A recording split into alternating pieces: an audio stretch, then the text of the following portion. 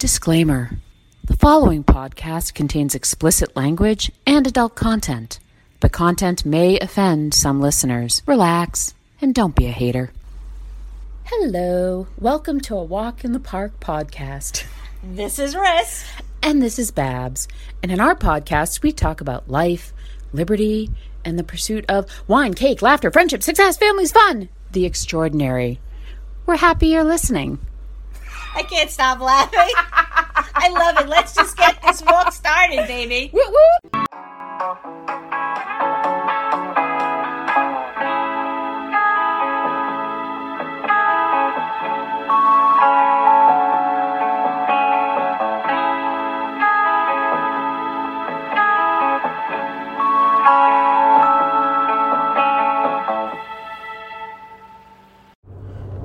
This is Babs. And this is Ris. We're in Alabama. More like Alabummer. Alabummer. Are we officially in Alabama? Okay, maybe we're not. Well, that's an Alabama plate. But that doesn't mean anything. Doesn't mean anything. We just saw Dothan, but I guess maybe we're still in Florida. It's kind of weird. I thought we would have just seen us. Wait, Dothan is in Alabama. Yep. Yeah. So, I don't know. And that's only 20 miles away. Huh. Not even. All right, we're in an undisclosed location in the continental United States. We're here with our friend who may or may not want to be named. Friend, do you want to be named? Yes. Yes. Oh, good. We're here with JoJo. Woo woo! Where would the other Baxter? That's right. With one of the other Baxters. MB will listen to this and he'll be like, what happened? Yep. When are we recording next? And he just fell off the face of the planet as he went back to school. Yeah, well, it happens.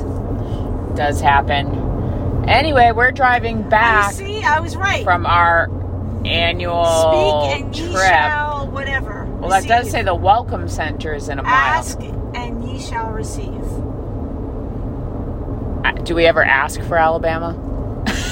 No, we did not ask, but we did want to know when we were entering. So we did. The rest area in the welcome center is a half mile. Sorry, listeners, we're not going to be stopping at the welcome center, I don't think.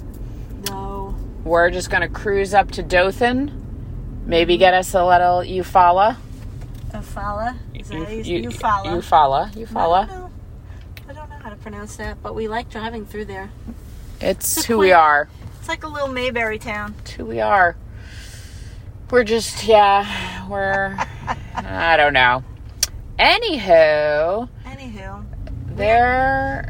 We just got done with a nice, relaxing trip to 30A. 30A. The Panhandle. We go every year, and now we have to wait a whole another 365 days until we get there again. We do, and I love these ladies so much. I'm driving 500 miles out of my way and flying back to Florida from Atlanta. There's a reason for that. I mean, you could drive it yourself from where you are, but you cannot take a direct flight from where you are into 30A. Correct. You know what? That's why I still couldn't do it. Thank you, Marissa, because I was like, I could have flown home from the Panhandle and gone to Sarasota. But no, I would have connected through Atlanta anyway. Yep.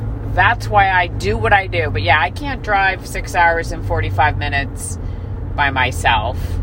That would not go well at all. That is a lot of boringness. I even thought about 3 hours maybe. Well, that last year I thought about, maybe I can just take 2 days on each end and drive 3 hours a day. I don't even know if I can do 3 hours by myself in the car. I think you could. Maybe with my Audible books or my podcast. Right. But as soon as some dumbass gets on the road, I'm probably in a heap of trouble. That's what I'm going to say. Yeah. Also, I don't pay attention. I mean, I'm not the driver right now, but where was the welcome center? Where's our sign? We just passed it. Oh. Okay. La la la. Well, that's okay. All right, so let's talk about... When do we switch over time? When does the time zone switch? Because right now we're on Central. We're still in Central. You have to get out of Alabama. All of Alabama is in Central Time. Okay. Yeah. I was not aware of that. Or maybe there's if it isn't all of Alabama, it's a little smidgy. It's a little smidgy. Okay. But I feel like it's mostly, I don't know. There's something there's like some part of Georgia. But yeah, we'll be in Central Time for... There are a lot of Dollar Generals around here. A while longer. Dollar General. Okay, so where are we at in the world? We know the three of us are in a car in Alabama. Yep. We know that here in our country, we're still dealing with inflation. Yep. Former President Donald Trump being a non-law abiding citizen. What else? What else is going on in our country? Well, the only thing I could say about the Trump thing is I think it's hilarious that he held on to the documents. I would have either returned them by now or burned them. I know, these top secret classified, super secret documents that the FBI got in the raid at Mar-a-Lago. But, you know, my theory is Trump was holding on to them because at a certain point he wants to sell them to the highest bidder or use them to ingratiate himself to Russia or get himself a deal like, you know, Edward Snowden or something. Like if he has to leave the United States because he's going to get arrested and thrown in prison. Right? Where do you think he would flee to? Russia. Because he has to go somewhere where they wouldn't extradite to the U.S. So, I mean, there aren't that many. He'd be stuck in Russia, maybe South America. I don't know. I don't off the top of my head know the non-extra. Or maybe he'll go over with his buddy, you know, Kim Jong-un in North Korea. Oh, yeah. He likes him. I don't know. That would be super interesting for Trump to be stuck in Russia like Edward Snowden. Because, you know, if like he went, it's like how they get Julian Assange, right? Like eventually he was somewhere and then they transferred him to London and then it's a whole to-do. And then we just heard from our friend in the back seat that maybe some friend in the back seat. Maybe some documents were buried with Ivana, sorry. Yes. Former ex-wife of former President Donald Trump died this year. And where'd you hear that? Yeah, I haven't heard that. I read that on Twitter. What? Wow. Oh, well, okay, so it could be some quack source on Twitter. Or it could have been a joke. But all right, I feel like we need some research, JoJo. We need that tweet. Google Ivana Trump death documents Twitter. They're not her death documents, but wouldn't that be wild? I don't know. It is like, so you have these hard copies, these original documents, or actual, at least official copies of these documents. And it is like, if I were going to steal them, would I take pictures of them? I probably would. But would I do it with my phone? No, because maybe there is a way for like the NSA or the FBI or the CIA. Right. If those documents popped up, right, there might be keywords and they could know then you took pictures of them. But if you just take them with a digital camera that you don't connect to, you just keep it on, you know, your little SD card. Right. That's probably how I would do it, NSA, in case you're listening, FBI, CIA. Come recruit me, I'm ready. I will run now. I'll train. Marissa's definitely heard me say this before. I don't know if Joanne has, but like I was pretty interested in being in the FBI when I went off to college, and then I watched Silence of the Lambs starring, you know, Jodie Foster, and she was an FBI agent, and they were running in the woods as like part of their exercise or something, and I was like, you have to run to be in the FBI? I'm like, no, thank you. It's like being in the military. Yeah, I'm like, I'm out. Well, because if you want to be a field agent, I don't know that they make their desk jockeys, you know, run, but I think, well, you know what it is? I think anybody who is in the FBI or CIA was probably, not 90% all of them, but a lot of them were probably former military people. So Okay, that's a fact check. We got to figure out what percentage that is. And there should be a certain percentage, but then, there's the other percent, the IT people. So obviously maybe not them. Well, so in the CIA, there's the field agents, the spies, and then there's the analysts, the ones that actually review the information, study the information, brief the president, all that stuff. So, and the reason I say no is because CIA people usually start out pretty young as well, and you're not in the military and the CIA, at the same time.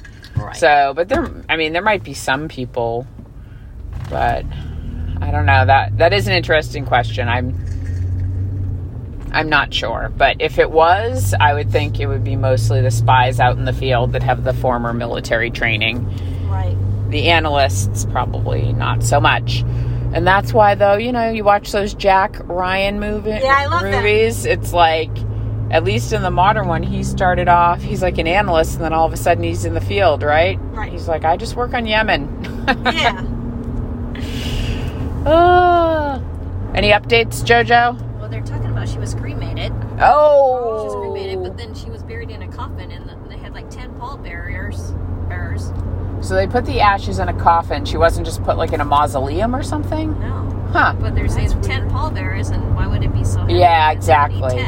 Well, and why? Okay, so Are these maybe her wishes? Well, her wishes would have been to be cremated, I guess. Yes. And I do know ashes are interred. I mean, you can still have a plot and your ashes can be interred there. Or I figured there was probably some Trump family mausoleum. Yeah. And you'd go in and there'd just be these little, safes almost. But I didn't think you put ashes. I didn't think you put somebody's urn in a coffin. You know what, though? They probably... why I could see them doing that is because they wanted a big to-do and they want the pictures, where it's a lot less impressive to carry somebody's urn than to carry a coffin. Maybe, yeah. And we know the Trumps. They're all about the photo shoot, so... Yep. But interesting. Well... Okay. Well, then, actually, I think it's even less offensive. It's she's cremated. We're not going to exhume her body where we're opening a coffin where her ashes don't need to be. Right. I don't know. I'm surprised that she's even being... I want to know if it was her wishes to be buried on her ex-husband's property. That just seems weird. That's why that in of itself seems very odd. But I don't think it would... I wouldn't think her children would let it be done if it wasn't her wishes. That's true. But if she didn't leave specific wishes for how her ashes were supposed to be handled, then the kids could probably decide. Donald, as an ex-spouse, doesn't have any say, but maybe the kids were like, hey, well, you want Mom to stay with us? There you go. That's the Peanut, the National Peanut Festival. 231. That looks like a syphilis penis. That's right. Yeah, there's something going on there. But this is the way I remember. Mm-hmm. Now we're back. Now we're back. Want the hookup on a little sexy secret? That's a nice billboard. All right, this is not going to become billboard reading time, even though Alabama is a classic billboard state where you're just like, what's happening? Yep. But all right, so the roundup in the country is we've still got Trump crap. We're still dealing with inflation. This is abroad, but the Ukraine war. Right. So I was going to move. Going to move outward. We still got Russia, Ukraine. No end to the war there yet. That's still going on.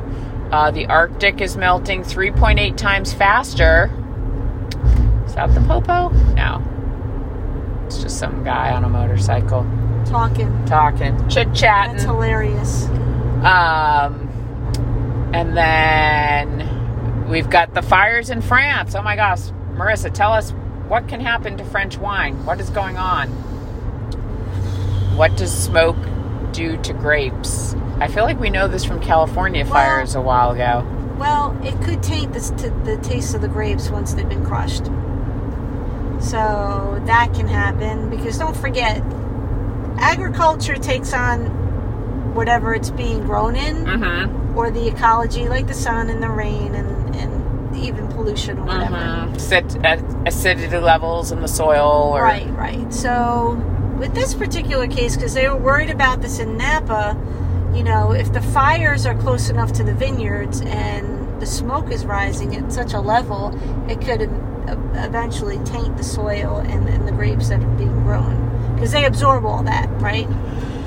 So, and the vineyards would catch it, though, right? They'd press the grapes, or can we expect some bad quality French wine? Or, I don't remember. Do you remember what happened? Well, we don't know, because it was so... It was... But in California that time with all the fires, did we get less wine? Were certain labels just not produced that year? Were they worse? I have no recollection. I don't think it was worse or anything like that. I just think they might have produced a little less, but I don't... Gotcha. I think they were more concerned about the taste of the wine, and they won't really know for another year or two. Right, when they're actually harvesting the grapes? Well, not even just that, but if they harvested the grapes and they crushed them, you won't know what they'll actually taste like until they're done with, whatchamacallit.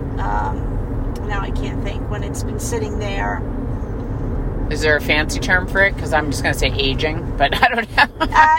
Yeah, you could use that term. You can use that term. They won't know specifically what it'll taste like until they pop that dung and find out from the barrel what it tastes like. They pop that dung? Yeah, that's what it's dung, called. As in cow manure, horse poop? It's the thing, it's the cork that goes inside the barrel. Why do they call it dung? I don't know. They should not. That's gross. That's what it's called. Okay. Anyway. All right. Anyway, but yeah, and that feeds into kind of the whole bigger thing about the climate, and France is having its worst drought on record. There are 8 fires burning across the country. Europe is having horrible heat waves. Should be interesting. We'll have to pay attention. That's all those wines of what, from the Giron? I thought it was Bordeaux. Bordeaux, yeah. But they did mention something about Giron. I'll have to look it up and pay attention to that. Yeah, we'll need a little update. So let's see. What do we need? We'll need an update on the wine. We need to fact check what percentage of the CIA is former military or retired military or current military. But that they won't tell us. I'm like, your cover is you're in the military, but really you're in the CIA. Right. I don't know if that's an actual thing, but anywho, and then let's see, internationally, we've covered that. A huge book sale, man. Come on now. I want the huge book sale. I don't think you're turning right here. Oh, no, I'm sorry. You are. I should say you are correct. I am correct. Don't go right. Don't go right. All right, well. I wonder where okay. I'm going to say, we're going to take a little break. We'll take a little break because there's other things to see. And other things there'll be things you'll want to talk about. I will too. Bye, neighbor. So the thing with modern society currently, what we've evolved to, and let's call it, our civilized society, is that we're very put out if we have to adapt. We only want people around us to adapt to us. But speaking of see, I call them coyotes. You call them coyotes? Did I say coyotes? I don't know. Coyotes. I don't even know. But the animals, right? It's like we keep taking their habitat, and then we're annoyed when they walk through our backyard. Right. But it's bears even. Yeah. I mean, so, just you got to be in a frame of mind to adapt, even if you don't want to. And listen, I say that as a person who realizes that I buck against adapting when I'm feeling curmudgeonly or put out or uncomfortable or wronged. wronged or uncomfortable, Marissa. That is the key word. We don't like feeling uncomfortable. We don't like to feel uncomfortable. In more ways than one. Or discomfort. That's Correct. why people coming to a bookstore near you in 15 years will be my book, my epic tome, A Human Theory of Discomfort. Yes. It's going to take me a long time to edit it. I'm currently at about 500 pages. Oh, wow. But it's going to take a lot of editing to get it. Or, maybe I'll just do it in volumes, like volume 1, volume 2. I have a lot to say about discomfort. Well, that's an understatement. And this is 500 pages, double column. Oh. No, have I hit the 500 page mark? I'm like afraid to keep typing in Word because I'm like, oh my God, like I think people write stuff in Word and then, but I'm like, what if my document crashes? So I keep breaking it up and saving it in like smaller documents. But then it's like when you're editing, I'm like, okay, well, where's the actual freaking version I'm actually editing? Because I'll go through, I'll write some stuff, then I'll print it out, I'll edit it because I am somebody, I have to edit on paper. I mean, I will do like, the online spell check, grammar check, all that stuff. But let me tell you, you know how long that takes if you wait until you have a 500-page document, Marissa? Takes you freaking hours. I'm not kidding. Which is a source of discomfort. It's a source of discomfort. But really, my discomfort is focused on human relationships and how we behave the way we do or perceive things the way we do or react the way we do is because of discomfort. And there's probably something evolutionary behind it. I haven't delved into that fully about how we had to have this reaction to being uncomfortable because it might have saved our lives, right? Something's wrong here. Mm-hmm. But now it's just, we don't like what somebody else believes or says, regardless of where you fall on any spectrum. And, you get overly outraged. Right. And there's productive outrage, and then there's just, But anyway, that's not even the focus of this. The focus is people get uncomfortable, and when they do, they're not on their best behavior. Right. Which is why, actually, there's so much to what, the Dalai Lama and Buddhism tries to do, because it literally is just let it go. Well, yeah, I do a lot of that now. I do a lot of letting it go. It's funny because I have another friend who is your same age. She's 8 months older than you because she was born in April of 70. And it has taken her, I think it's only since she turned, so she's 52 as well. I think it's only since she turned 50 that she is finally letting things go. And I told her, I was like, see? She's like, I know. She's like, you've been trying to tell me for years. I'm like, you don't let things go. Oh, sure. Maybe you've gotten better. Sure I do. Well, actually, okay, when I talk about letting things go, she had all these standards and expectations for herself of things she had to do for other people. Okay. And I'm just like, why? I don't know. She feels like obligated, like she had to try to make things better for everybody, or she had to try to do this or that. And I'm just like, you know what? Here's the thing. First, look out for you in a way that doesn't cause other people harm or discomfort. Right. And then work on the other people you're really obligated to. Like, if you have children who are not adults, like, you have an obligation to take care of them, at least in a certain way.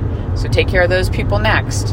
And then, But it's like she and her husband, they're always busy. They're in very high demand, like to attend events and do all this stuff. And she'd always feel obligated to go and support. I'm like, stop it. I'm like, you don't need to do everything. But then she would feel guilty about it. And now she's finally gotten to the point,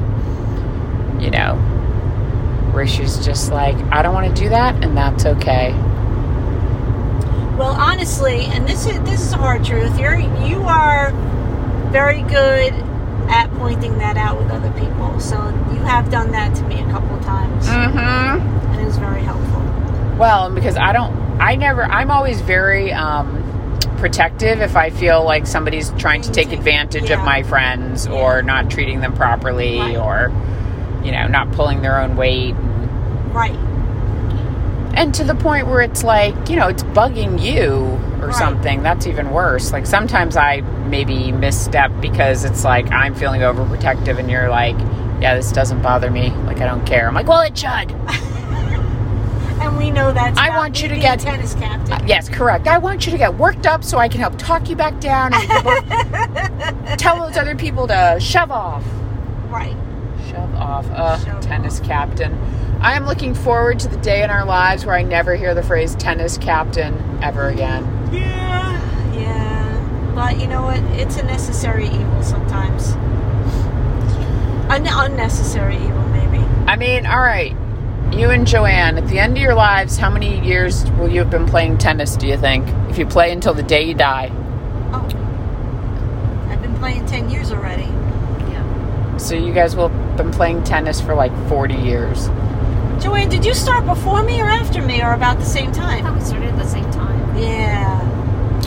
Who started it then? Like who? Michelle Michaels, right? Weren't we at Michelle Well, Michaels' they had a team, yeah. We're playing bunco. Oh, okay. It started at Bunko. Gotcha. But I don't know how I got invited on because our friend Julie got us onto that team, which is strange because she didn't live in our neighborhood. So I don't know how it came about, or maybe I was asked and then I asked her to come on. You just got to know the peoples. Yeah. But our team has been around for the wait. I mean, it's had reiterations, but I think so. Right now, JoJo and I are still the original players for the last 10 years at least. Wow. That I know of. Yeah. No, makes sense. Can't think of anybody else is on our team that was an original. That was an original. Nope. And the Seaside Sister. Thank you very much. Yep. Now that's an evolution there, because if you think about it, like you were saying, Joanne, last night, this used to be a trip we played tennis on. Right. And originally, and we won't name the founding Seaside Sister of the trip, but it's my recollection that entire tennis team was invited. There were probably like 15 plus women who were invited. Yes. To go on the trip, and it ended up just being, well, here's the ones that could come. Right. And, yeah. And then I think, we only did tennis for 2 years? I think it was only 2, and then I think people decided it was too hot. Too hot. And it took away from beach time, and it was like, ugh. Right. Yep. And I probably had a hand in that, where I was like, I'm not doing it. No, I don't care. No, I remember, I think I did it the first year, but remember, by the time this trip rolled around, I had already kind of been out of tennis for a while, and so you guys were that's not much true. better. I was fading out. You were because fading out. I don't think I was playing Thursday anymore, because I do remember our friend, some people that I didn't know from the tennis team at that time, because they joined after I kind of segued off, were like annoyed that I had been invited on the trip. Really? Since I wasn't an active part of that team at the time. Huh. So I know I can't. At the time, I probably knew the names of the people who complained, but I don't remember now. But anyway, I'm not on the team anyway. Well, Sure. Then the thing was, after that first year, the decision was made. Like, you know what? We like this group, and remember, then the trip was hidden, had to be hidden for a couple of years, which was ridiculous. And I didn't do a very good job with that, but I was like, I don't care. And at a certain point in time, that's when we became the secret society of Seaside Sisters. Yes. Because it's like, people couldn't know about us. Right. Now I tell everybody, and they're like, yeah, you guys now. still go? And I'm like, yeah, we do. Yep. Well, and again, right here, the original 3. Yep. That's Big right. 3. Oh. Big. Ow, that kind of hurt. Aw. Punched myself a little too hard in the chest. I was trying to do that like This Is Us, careful. Big 3. You can't injure yourself. You have to work out tomorrow. That's right. I gotta work out today. No, I can't. Duh. I'm not getting home till like 10. Okay. Anywho, I just have to work on getting sleep, getting up, getting my butt in front of my laptop, and doing my work. What are you doing? My charging cord better be in my backpack. Oh, she's going to the rest area. Charging cord for my laptop. It's got to be in there. Because I went back up to the room, so I would have noticed if it was just sitting on the floor. All right, people. Well, we're in Eufaula. Yeah, Eufaula. I'm going to say this is our favorite stop along the way. going to say that. But we haven't gotten to the cute part yet. No, we're about to embark on the cute part. All right. We'll be back when the cute part is here. Yeah, it's a couple more miles. Couple more miles. Well, listeners, if you've made it this far, you'll know we didn't come back. We drove through the cute part of Eufaula, and then we didn't record again. I'll just round us out here with a couple of things. One, a quick Google search. I could not tell or find information about how many FBI agents have military service in their background. I could probably dig a little deeper there, but I didn't want to. Then, of course, I checked in to see what is going on with France, the fires, and the wine, and I came across this article from today, which is Friday, August 26th. Yes, it has taken us this long to get this podcast episode out, as the previous portions of this podcast were recorded way back on, I want to say August 14th. Anywho, point being, the AP says, of course, they're calling it the drought. Drought forces early harvest ever in French wine country. By Sylvie Corbet. The landscape in the prestigious vineyards of Bordeaux looks the same as ever, with healthy ripe grapes hanging heavy off rows of green vines.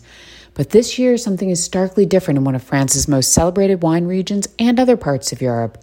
The harvest that once started in mid-September is now happening earlier than ever in mid-August, as a result of severe drought and the wine industry's adaptation to the unpredictable effects of climate change.